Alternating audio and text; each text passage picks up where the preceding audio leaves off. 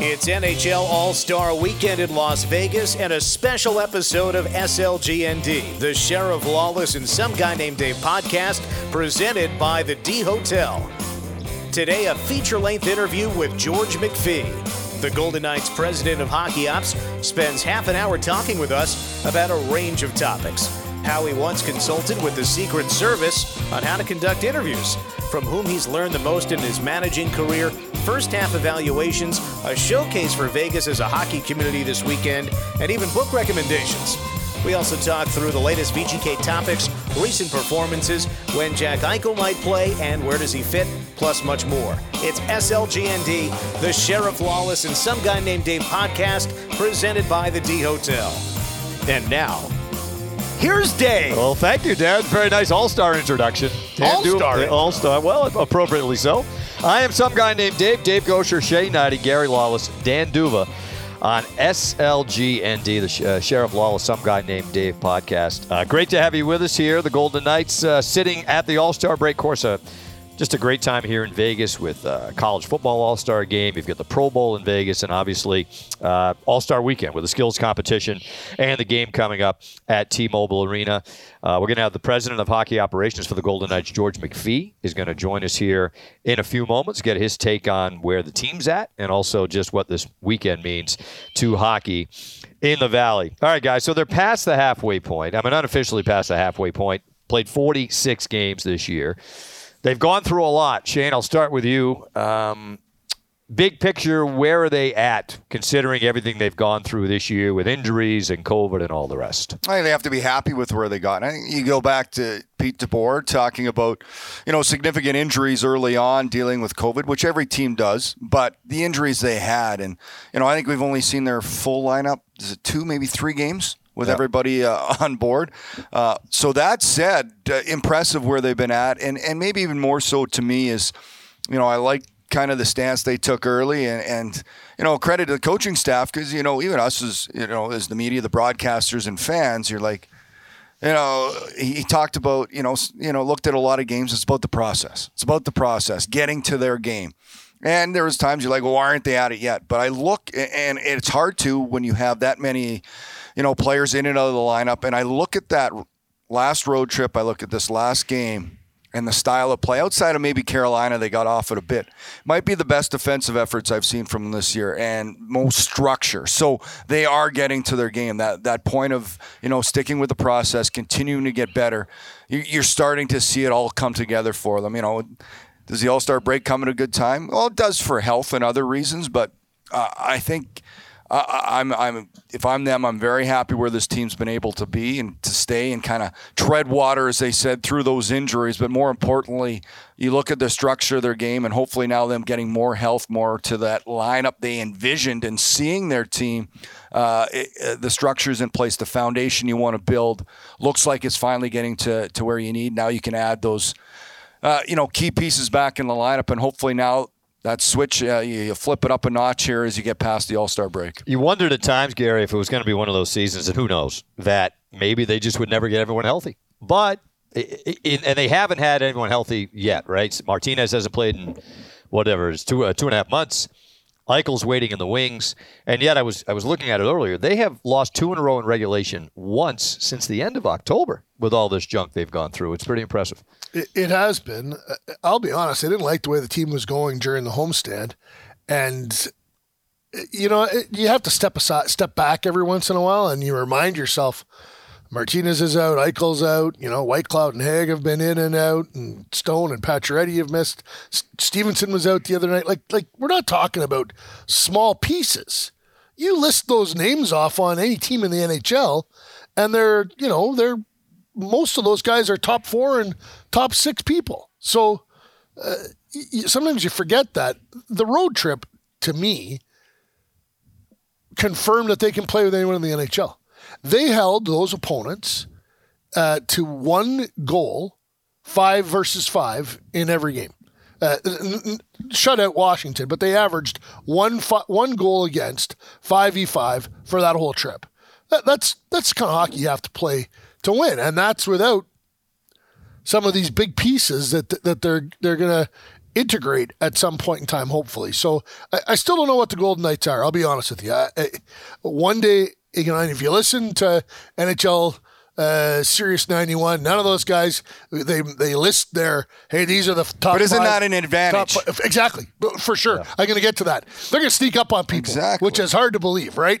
But no one thinks they're a contender right now because they go to bed at 9:00 in the East. They don't watch the late games, and they don't really know what's actually going on out in this part of the world. And Colorado deserves all the applause they're getting for winning 18 in a row at home, but they were healthy. And that's you got to make hay when you are healthy.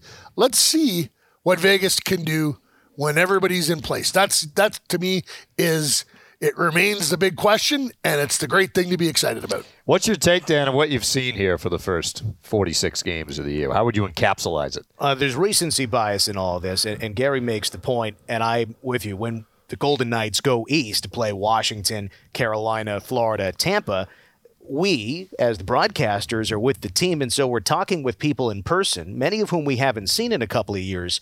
And to Gary's point, they're talking about the Golden Knights as if they've been in a time capsule, and they don't really know what's going on with the team the way that it is actually the season has unfolded. How's James Neal doing with you guys? Yeah, I mean, it's maybe not quite that extreme, but it was a little bit head-scratching, some of the comments that I heard. People are really not paying all that close attention. Of course, people do know about the Jack Eichel trade, but people were asking about Nolan Patrick. And didn't you know that he missed 70 days? Yeah. And so on and so on. Anyhow, I'm interested to see what this group will look like should they get Eichel into the lineup, because with all of the defensemen that have come through, it seems that whatever group they've got, and to the point that you guys made about structure, there's something there, and they can make that work. When you add a component like Jack Eichel to the mix, how does that bump people down? We've talked about top 6 forwards, and Stevenson, we presume, will be back from COVID after the All-Star break, but your top 6 are intact, and that's what the top 6 have been. None of the top 6 forwards were on the ice for any of the Vegas goals on the road trip. The bottom 6 forwards were on the ice for each of the Vegas goals on the trip until Stone scored in the 7th round of the shootout. But what happens there? And not only, of course, it's a good thing to add somebody to the mix like Jack Eichel, but remember, it's not simply adding a talented player and the aggregate increases. This isn't fantasy sports. They've got to fit together. It's got to click. And how much tinkering does Pete DeBoer do? Hey, let's try Jack here. And you imagine they've thought about this and talked about it. Well, let's try him here. Well, maybe it doesn't work. Marchessault, Carlson, Smith. It seems to me that this year they've done their best to keep those 3 together. And maybe they don't stay together, but you know that at some point, if things falter, you can go back to those 3 guys. It has happened over the course of the last 4 or 5 years. It's in your back pocket. Maybe you try different things, see what works, but if you put those 3 together, something sparks, and off they go. I wonder with Eichel. So to your point, Dan. So you figure Stevens. We don't know about Whitecloud, right? When they get back here, they play the 8th and 9th, the makeup games. You'd have to wonder, where does he fit in all this?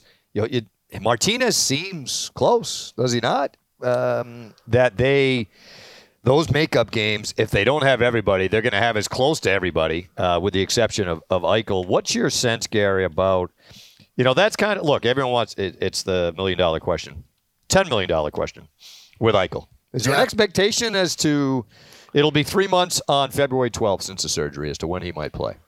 I have no idea. If I was the Golden Knights, I'd want him to play on February 16th against Colorado Avalanche. To me, that would be a pretty good place to. It's at home. It's in Vegas. It's the best team in the West right now. Team that Vegas knocked out last year. But when you looked at the 2 teams, you're always kind of like, oh, they got McKinnon and Makar. Well, we got Pietrangelo. But we don't have they don't have a guy. Well, Jack Eichel's right there with Nathan McKinnon. So to me, it's kind of like this is an arms race. Well, we just got our bazooka. And don't forget, the Knights and Avalanche will play twice in the span of, is it 5 games? Yeah. It's Colorado, Los Angeles, San Jose, Arizona, then Colorado again. And with the frequency with which we saw teams last year, we forget that the Knights and the Avalanche aren't seeing each other 8 times this season, like we saw last regular season. It's how many in the playoffs? 6 more, right? Yeah. And Pete DeBoer's got another headache. Brett Howden. Yeah. What are you doing with him? Play him. Scoring. As much as you can. Exactly. No, I just we talk about what's going to happen with the top 6. What's going to happen with the bottom 6? Like there's, and so, and you said the $10 million question, they got to have they got to get to 23 players at some point. And you saw a couple of things. I think that the Amadio signing is they like Amadio. He's going to get placed on waivers at some point in time, potentially, if you have everybody back. Well, now whoever is going to claim him, you better really like him because you got him at whatever, almost $1 million for the next 2 years, one-way deal. And Thompson doesn't need waivers; he can go down. That's not an issue. That wasn't a protection signing. The Amadio, that one, I saw it and I'm like, they don't want to lose him on waivers. So, and keeping in mind that they've already lost a player on waivers this year in Patrick Brown. Yeah. And we know that was not the intent. They didn't plan on it. They didn't want to keep him. Yeah, for sure. So, there's lots to shake out. Will there be a trade? Maybe. And that's George and Kelly.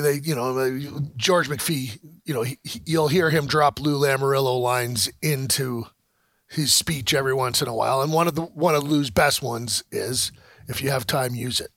So they're not going to make a decision until they have to. They're not going to trade somebody today because they need money off the books when and if Jack Eichel returns. The day before, I'm sure they've had conversations with people, other teams. I'm sure there's, Arizona has put the sign out on its front lawn, we'll take money. They'll take, you got a cap problem, we'll help you fix it. It's going to cost you, a pick or a prospect or whatever. So there's places to park money if you have to. I'm not going to speculate who it would be, but we know it's going to be after you get to 23 players. It's probably going to be because you're going to take some salary off when you move guys down. It's probably going to be around $5.5 million. If you're healthy, $1 million. If you're healthy, that's the whole thing. Which is they haven't been. Worry about that when you have to worry about it, right? But I would imagine there is an escape plan in place that if they have to hit the eject seat, they can. Well, get rid of you and Shane. That's 5. And then you figure the other $500,000 right there. Wouldn't be much of a show without you and I, would it, Shane? And you'd be competing with Arizona. Yeah, there you go. Exactly right. Then what? That's show over. That's great. You can leave, Shane. You can leave. I don't know why he would want to jump and throw me in there. I have no idea. Guys make all the big money. That's great. You didn't put it in the middle of his back. You put it right in his heart. It hurts my soul. It hurts my soul. All right, jerk face. So Dan kind of hinted at this as to where, where does Eichel fit into this? The Misfits have kind of been hit and miss for a while now. They were much better in the Buffalo game. That was their best game in a long time. Yeah. Is it time to take a look at another combination? Yes. Go 100%. Right. And, absolutely. And so what's that come out to? It's Eichel. I don't know. I think, and Dan was right. I think Pete DeBoer's probably, and the coaching staff and management have probably got a board of just different scenarios, playing it around. Well, how's it going to look? I still don't see how you cannot try him between Pacioretty and Stone. At some point, you got to take a look at that. You have to. Listen, Jack Eichel's not on the bench in the last minute of a period or of the game. Neither of those two guys. And neither of those two guys. So that just tells you right off the bat that at some point in time, those three dudes are on the ice together. And, do you have to play? They don't play Crosby and Malkin together all the time. They didn't always play. But you've got that in your back pocket. So you have to play them together for a while. Well, I don't see Jack Eichel centering Dadonov and Janmark. Yeah, no. Yeah. No. Right? No. He's not playing third line. So you look at the wingers, Pacioretty, Stone, Marchessault, Smith. He's a part of that somehow. Yeah. However you want to, play it out. Maybe Dadonov fits in there. He's a guy that can play top 6 I think they figure out duos. I think they figure out, is it Eichel and Stevens and Pacioretty and Stevenson and Stone? Like, do those two guys, do they go together like that? And then who plays with them? I think that's kind of where, if I was doing it, that's what I would be figuring out, and then finding those third pieces along the way. I will tell you this, wherever that sheet is that Pete DeBoer has with those combinations, it's locked up. Wow. Right next to the Or it's on an Etch-a-Sketch that he can erase right after, because it's not laying around for people to see. And I'm interested. Yeah, like you say, I don't think there's a chance he comes back for that Colorado game. I think it's maybe the month. You got to remember. So they're on a break. He needs at least, and this is all doctor driven, right? Yeah. The whole thing. The disc replacement has to fuse with the bone and growth, but when he comes back, they're going to need a good 2 weeks of contact in practice at least, and monitor how he. You know about that better than me. I would think. He's an elite guy, and this is he's all way ahead. You watch him play, you think he can be out there. If there's no contact. My whole thing was based on I'd love to see opponent and where it is. Like, this first game's going to be at home, you would think. Now, maybe they want to do it, on the road and. I think they'll put him in as soon as the first game will be when he's ready. Yeah. Fair enough. Yeah. But you said, but looking ahead, it is weird. We touched on the schedule a moment ago that they come back from the All-Star break. It's the 8th and the 9th in Edmonton, in Calgary. And then there's this long break again. It's another 6 days before you come back. And the 16th, mentioned against Colorado. Kings on the 18th, in San Jose on the 20th. And then there's another break. They play the 25th. Against Arizona and then Colorado. How much contact is he going to get, Shane? Like, they're not going to let anyone, they're not going to make him a tackling dummy and let people hammer him. Well, and that'll all be, the medical staff will be able to inform. They always have those there. They'll watch. It's not going to be immediate guys running them, but at some point they're going to want, one-on-one battles in the corner, taking bumps, him. I wouldn't want to be the first guy that they say, hey, go over there and bump his ankle. No. No, and we always put it this way: won't be a guy with a lot of term on his contract. That's right. What happened to him? He's gone. Yeah, he's gone. He's gone. He disappeared into the night. It'll be fascinating though to see what they come up with. All that being said, they're in a real good spot. You look at the division. Calgary and Edmonton have 4 games in hand on Vegas, 6 in hand on Anaheim. So they've got all these makeup games. Everyone's schedule seems to suck in March. What do you say? The Golden Knights play 16 games in 31 days? After 8 in the month of February. Yeah, which is so. But they've that road trip east dominate Tampa for 2 periods, and then the third period wasn't as good. It's like I saw that movie once previously here. I know. Yeah. In December, it was the same thing, and better result this time. Better result. Still able to get it. That was a big win. It was a great road trip for them. Just the overall play. Some teams go east. I think Mark Stone said this. You could make that trip and get skunked and not win any games. Right. But they managed to pick up 5 of 8 points to put themselves in a real good spot. You could hear the relief in the organization. When we got on the plane to leave Washington that night after they beat the Capitals, like, okay, we got to win. You know what I mean? It was a major. And then when they picked up the point in Carolina, you got 3 points. You got, you're 1 point away from any team would take 4 points on that trip. They eventually got 5. It's that was getting skunked was in my head. Like, going 0 for 4 was not out of the realm of possibility. And I couldn't help but wonder, when you don't play those teams, and yes, they have seen Tampa and Carolina this season, but Florida and Washington, it's been a long time since you saw those clubs. And I think about in the minor leagues where the conferences really don't play each other. So when all of a sudden teams from opposing conferences meet in the final, you have no clue what you're getting into. Very different styles. We just think about, the West Coast offense in football, or different styles in the NBA, which is not to say that hockey is totally different in the Atlantic Division versus the Pacific. But when you haven't seen a team in a long time, you almost want to dip your toe in the water and see what you're up against. It's different, and they came through it. And like you said, Gary, to start with a win, and the way that they did it with their first shutout of the year kind of puts them in that comfort zone. We can do well against these teams we haven't seen in a while. Bookending the trip with the win over Montreal and the one after against Buffalo was really important too, because I looked at it as 6 games. And, you got now all of a sudden you got 9 out of a possible 12 points. And that's a real good section of hockey. Well, the Sheriff Lawless and Some Guy Named Dave podcast brought to you by the good folks at Findlay Automotive, Findlay, Acura, Jaguar, Lincoln, and Chevy. Joining us here on the podcast, the president of hockey operations for the Golden Knights, George McPhee, joining us. George, thanks for the time. The team's, first off, huge weekend here in Vegas, and I do want to get to that. But what's your assessment as to where this team's at? 46 games in with everything you've dealt with here, COVID and injuries so far this season. Well, I'm happy with where we are. It's been a really difficult season. I can't recall really going through too many seasons like this in the past, and been doing this a long time. And typically when you have a number of man games lost, you're in last place. So I think our guys have done a terrific job. The coaches have done a terrific job, and would be really nice to get close to healthy and see what we can do. You must shake. There must have been a stretch earlier this year where you just shake your head. If you didn't have bad luck, you'd have no luck. It seemed like you couldn't go 2 games in a row without losing something. Yeah, and it's been constant and endless. It's just we finished that road trip. I thought we were doing real well, and down to 2 guys out, and then you come home and you're 6 guys out.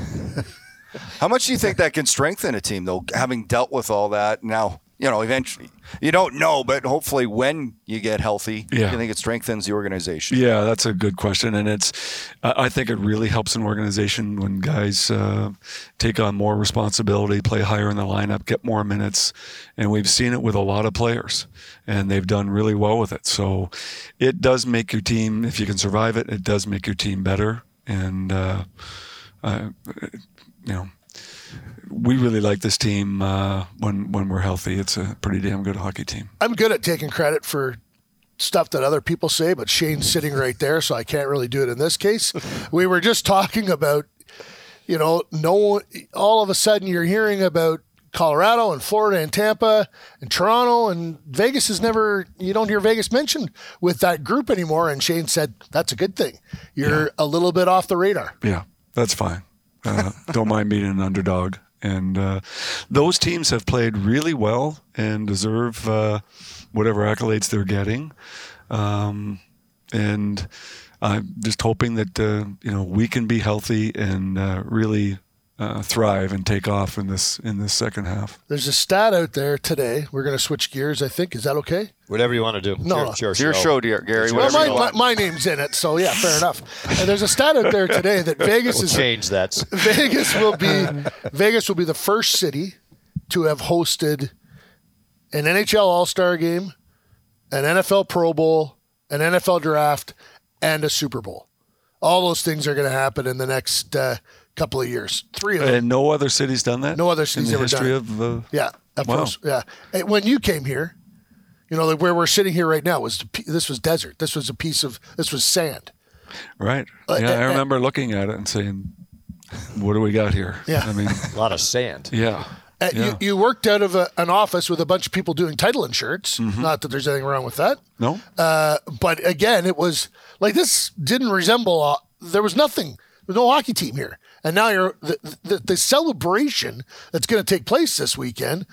NHL team has been to 3 Final Fours. American Hockey League team, American Hockey League rink about to open. The rink we're in now, the rink in Henderson. Like this is you guys hit fast forward. It's pretty wild. Yeah, and I think everybody that's employed by the organization should be mighty proud of what's been accomplished. It is remarkable what we've been able to do, to put a good team on the ice, to really be embedded in this community as we are. And we've got an all-star game in a hockey market that's absolutely thriving. And so it means a lot to us. We've got a long way to go, but boy, you don't see many stories like this. Do you allow yourself, George, I guess the way you approach your job, I would think you have to be in the moment day to day, but do you take time occasionally to look at it from 30,000 feet and say, this is nuts what's been accomplished here over 5 years? Not very often. You don't have a lot of time to reflect. Yeah. You're just focused on the here and now and the future. Every once in a while, it comes up. rumor has it they might be making a movie about the Vegas Golden Knights first year, and I talked to a couple of people that involved in that effort, and they are asking some interesting questions, and how I felt about about getting to the finals the first year, and I said, well, I didn't feel great about it because we didn't win, and the one guy said, yeah, but you know what, lots of teams have won Stanley Cups, and I don't think anybody in this community was disappointed.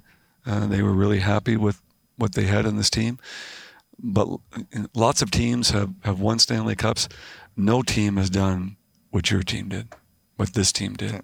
Shane said it. Yeah. Shane said that perfectly too. I think I said that was the first time, every team starts off, there's one goal, when you play. You make playoffs, win the Stanley Cup. So at that time, there's more teams now. There's going to be 31 teams that didn't accomplish their goal. I said that was the only year I'd ever seen where two teams accomplished the goal. It was the first time a team ever lost at one, because it's the most historic inaugural season in all of pro sports. Yeah. When you put it that way, it you get some goosebumps. So you do. With the movie, do we get to play ourselves? Or it's much better looking. Yeah. If it ever comes to fruition, they won't be using us. No. Is there a time frame on that, George? Have you heard? Is there anything more? No. Not that I can disclose. At a later time. Well, I was thinking back to the Stanley Cup Final and now this feature event with the All-Star Game, and there were people who had not come to Las Vegas, high-profile people, who had not seen any games, regular season or postseason. They had not seen a Golden Knights game until the Stanley Cup Final, when there was so much media attention here.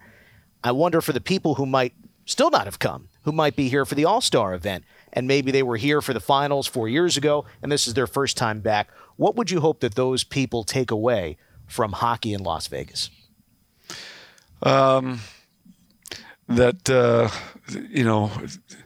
It's just again, we're very Vegas centric, and like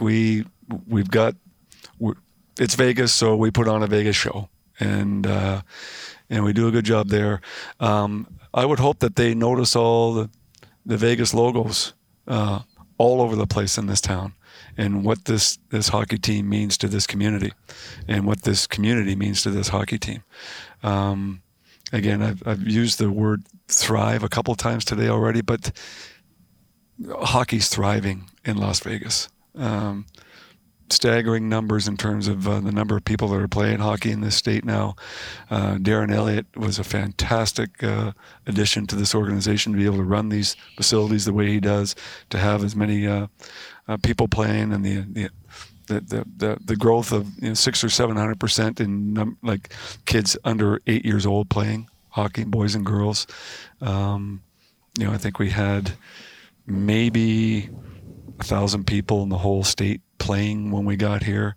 Now I think we're above 4,000, and we'll just keep growing that exponentially. Bill Foley may have been the only person who thought this might work. I thought the NHL was really prescient in picking Vegas as a place to come and play, and there was some risk in that. But they provided us the rules to be able to draft a good team and give the market a chance. I didn't know. I remember when Bill, I think he got the franchise on a Wednesday. I sent my resume on a Thursday or Friday. He called me on a Sunday, and we had a talk for about 45 minutes, and he sold me on Vegas.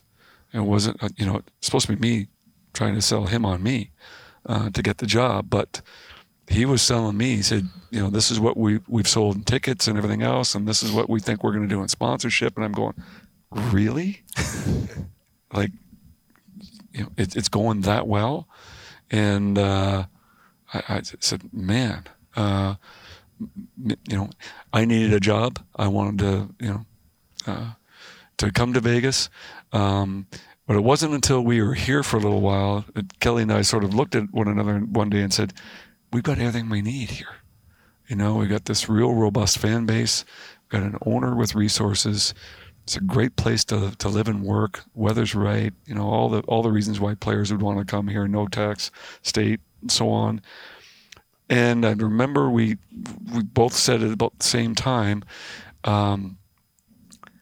if we do our jobs here, we can win. It's up to us. But we've got everything we need. If we do our jobs, we can win here. And Bill Foley has been remarkable, and he's engaged, he's involved, but we make the decisions. He leaves us alone. He respects the command structure and everything else, his days in the military. And he hired us, and we just went to work. And he checked in every once in a while, but we went to work. We hired the people we wanted to hire. And I don't know what your question was to get that was a great answer. to my answer, but well, we were wondering what people might take away from hockey in Las Vegas, and I think you've just painted the whole thing in a way that nobody else really could. I find it so interesting, not only because this is a hockey franchise that is winning, but it's also a business that is succeeding, and you've talked so much about people, and at the risk of sounding self-serving here, what do you look for in a person, whether it's an athlete, a coach, whomever else in the organization? What do you look for when you're trying to hire somebody or bring somebody into the organization? Well, certainly, what kind of ability do they have? But it's all about the same things. We talk about the low ego and your character and everything else.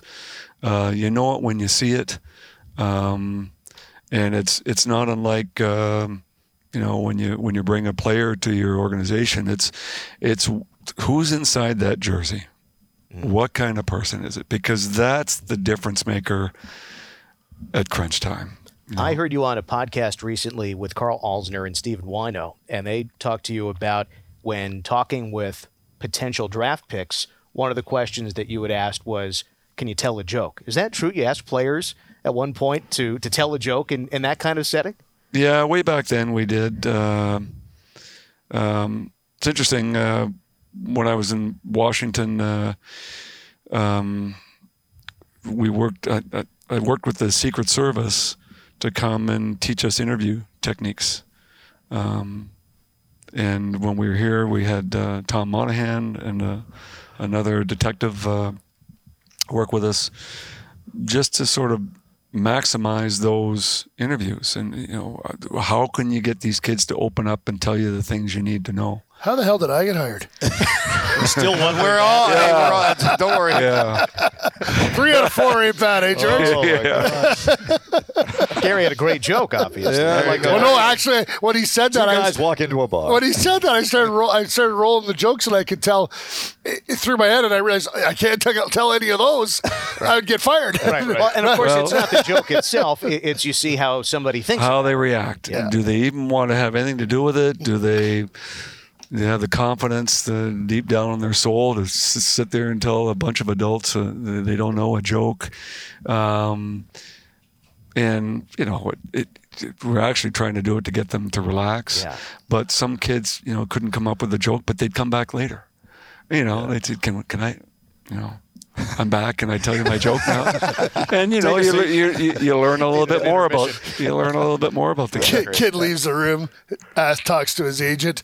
Go back, tell him this joke. Agent kicks him back in there. This one's moderately clean. This one's really clean. Well, for a couple of years, before we even got the interviews going, the kids would come in. I got a joke. So it was a reputation. The next year, yeah. It's funny that you say all this because when I met you was at the Combine and you were a consultant with the Islanders and they didn't even go to the Combine.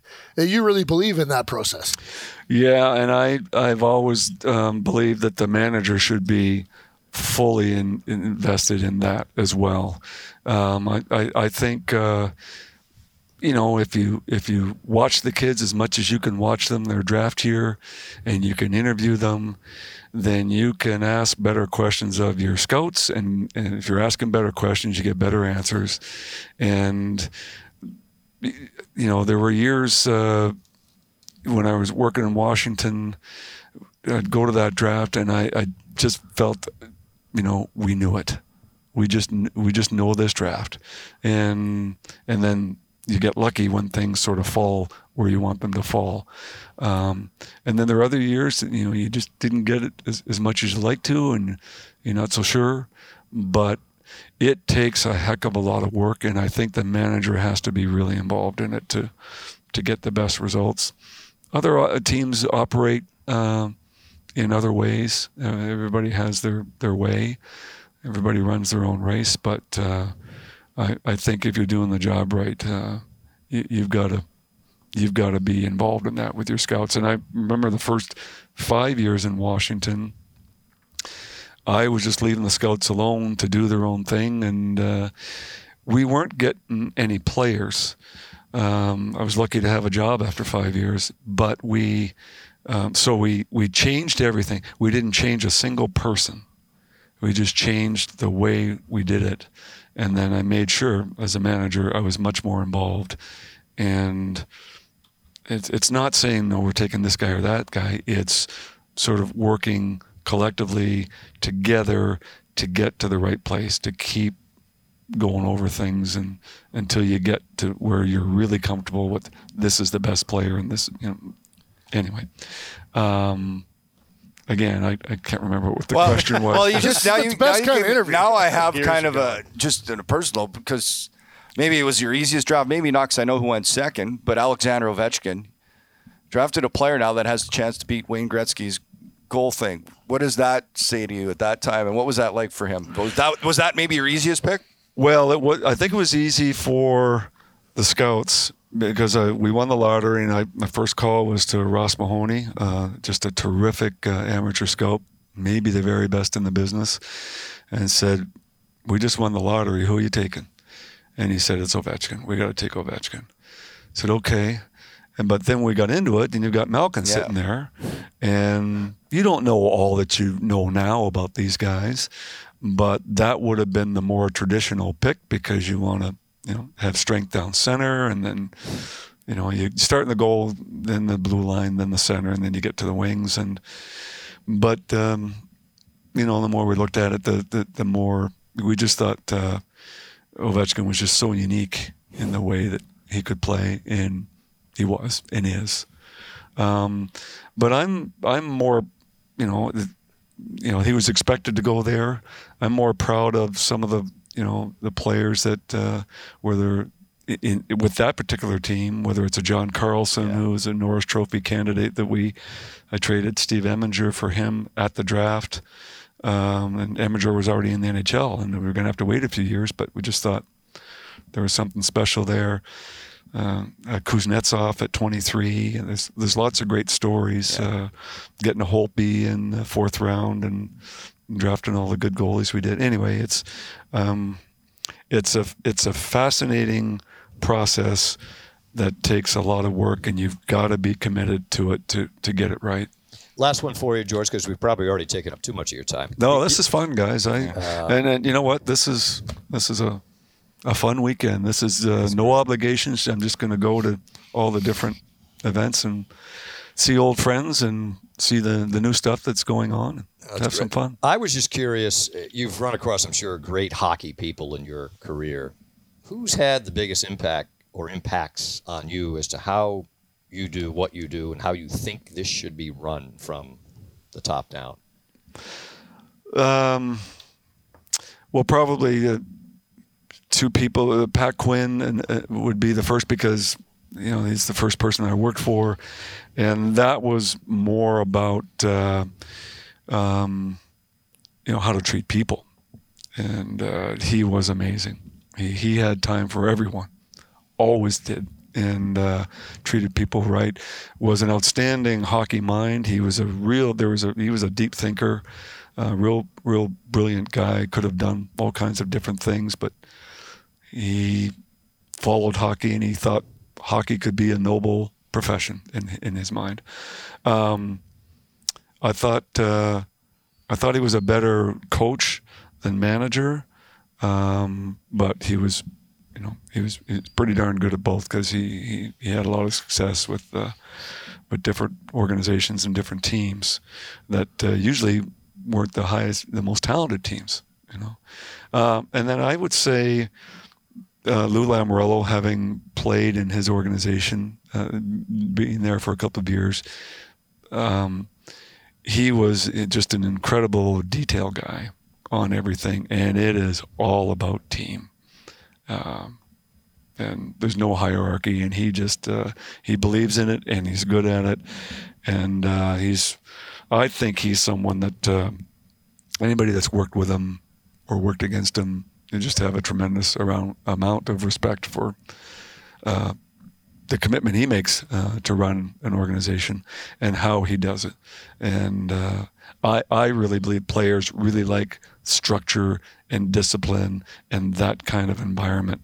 I think players succeed in that kind of environment, and I love the way he runs his teams. You used a Kelly McCrimmonism in one of your answers before, and so I want to follow on Dave. How much have you guys rubbed off on one another? Kelly and I? Kelly McCrimmon. It's been a pretty remarkable relationship for me, and I hope it has been for him, especially, you know, later, you know, I'm 63 years old now, and, you know, are you going to, you know, I've lived a full life and met a lot of people. At this stage in my life, to meet a guy I didn't know and to be able to work with him, I think he might be the very best hockey man I've ever worked with. Kelly's a deep thinker, real bright guy. You'll never outwork him, and he knows this game. It's just we have just really rich discussions before games, after games, during games, and I think we see the game in really similar ways in all the different ways you have to look at the game, whether it's the front office, the team, equipment staff, medical staff, whatever, players. I don't know that we've ever really disagreed on anything. You know, we've had some debates, but man, it's worked really, really well, and I'm glad we have it the way we have it now.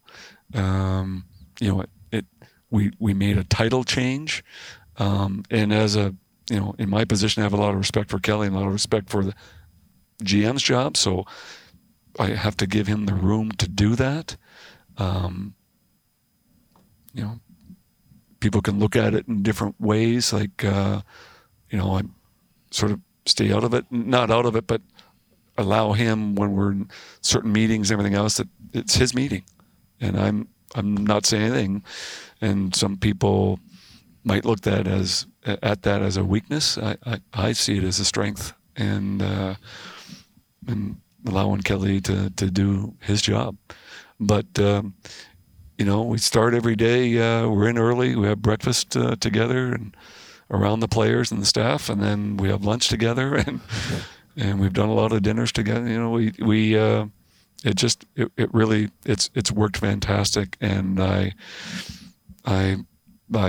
believe that it's really worked well for this franchise. Certainly sounds like you've helped each other grow. Yeah, and it's a challenge for both of us to keep pushing, keep making this organization better, and it's not unlike playing in a good league or in a good division. If you've got a bunch of good teams around you, it just makes you better.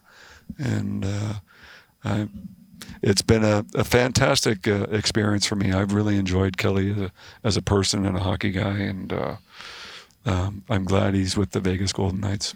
Can I ask one more question to make a hard pivot to books? You're a reader. Mm-hmm. What's now it's All-Star break, and people might have a few days here. What books have you read lately that you might recommend? Something on your reading list right now?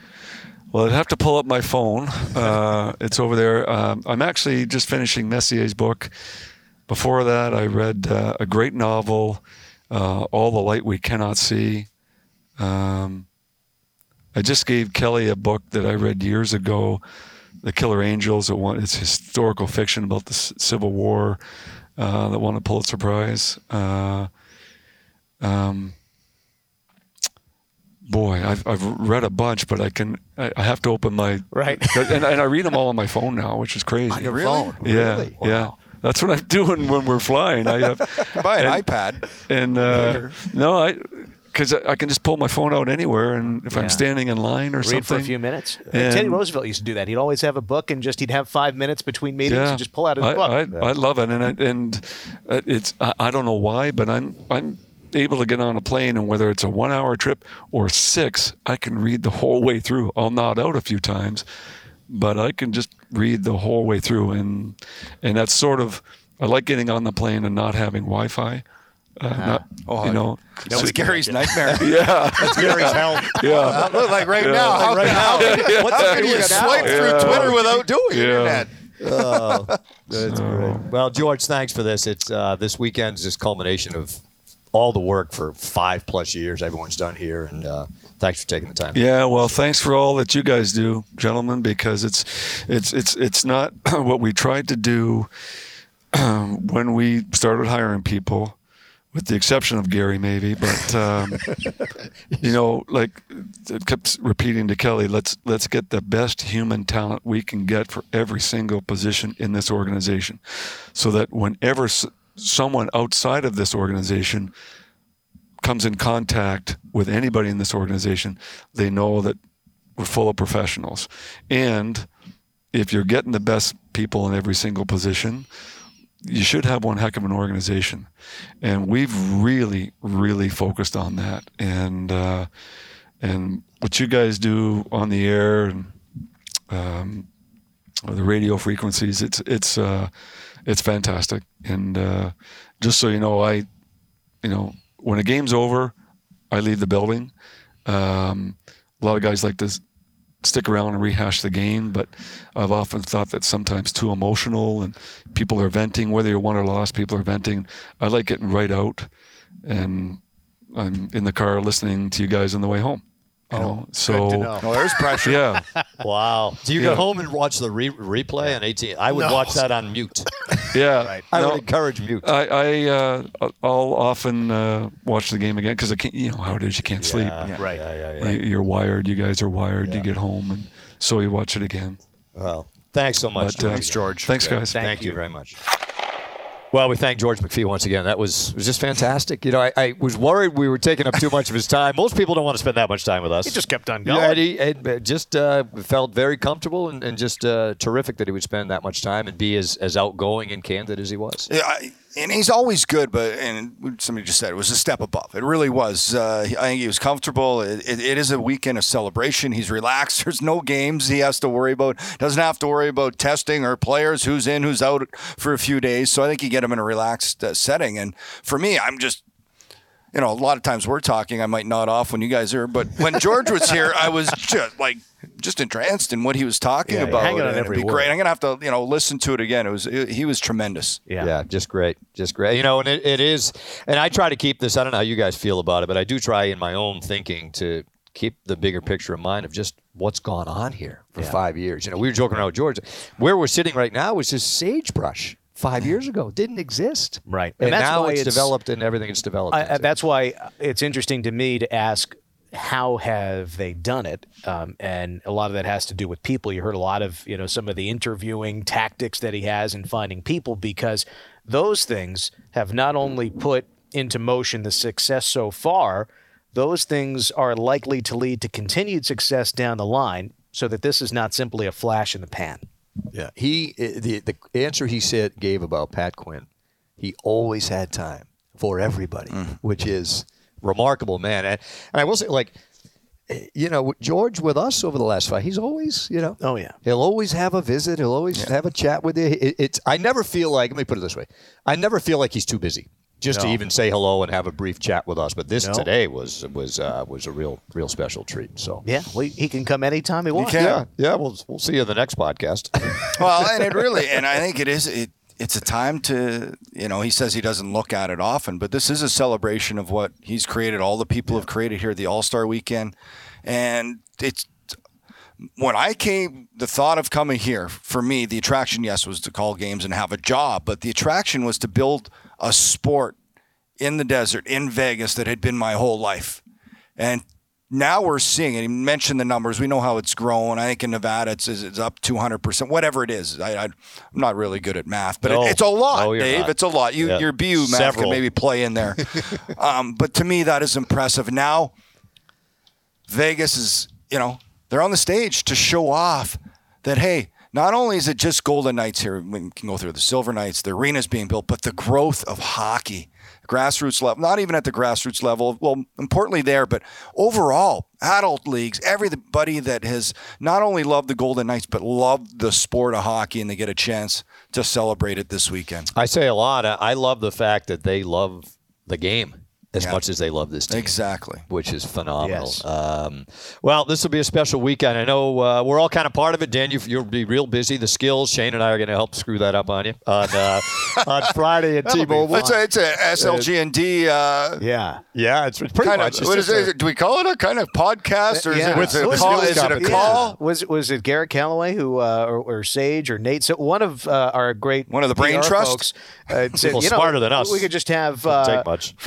If you have Dave and Shane and Gary and Dan together on the air for an extended period of time, it's basically going to be a podcast, except in this case, we're going to have NHL players showing off their skills on the ice with, 18 or so thousand of our best friends in attendance. So that'll be different. And the All-Star Skills Competition Friday, 4:30, and then the All-Star Games on Saturday, shortly afternoon. So lots of coverage on the radio, and not only here in Las Vegas, but glad to have the national pickup with SiriusXM NHL Radio, and that's wonderful. So we get to speak to not only the Las Vegas area, Dave, we get to chat with all of North America. Yeah, it's a big place. Well, this is going to be just a celebration of hockey in Vegas, but also a great weekend here in Vegas as well with everything going on in town. Thanks for tuning in to a real special podcast. Once again, our thanks to Jordan McPhee for joining us on the Sheriff Lawless and Some Guy Named Dave podcast. We'll talk to you next time.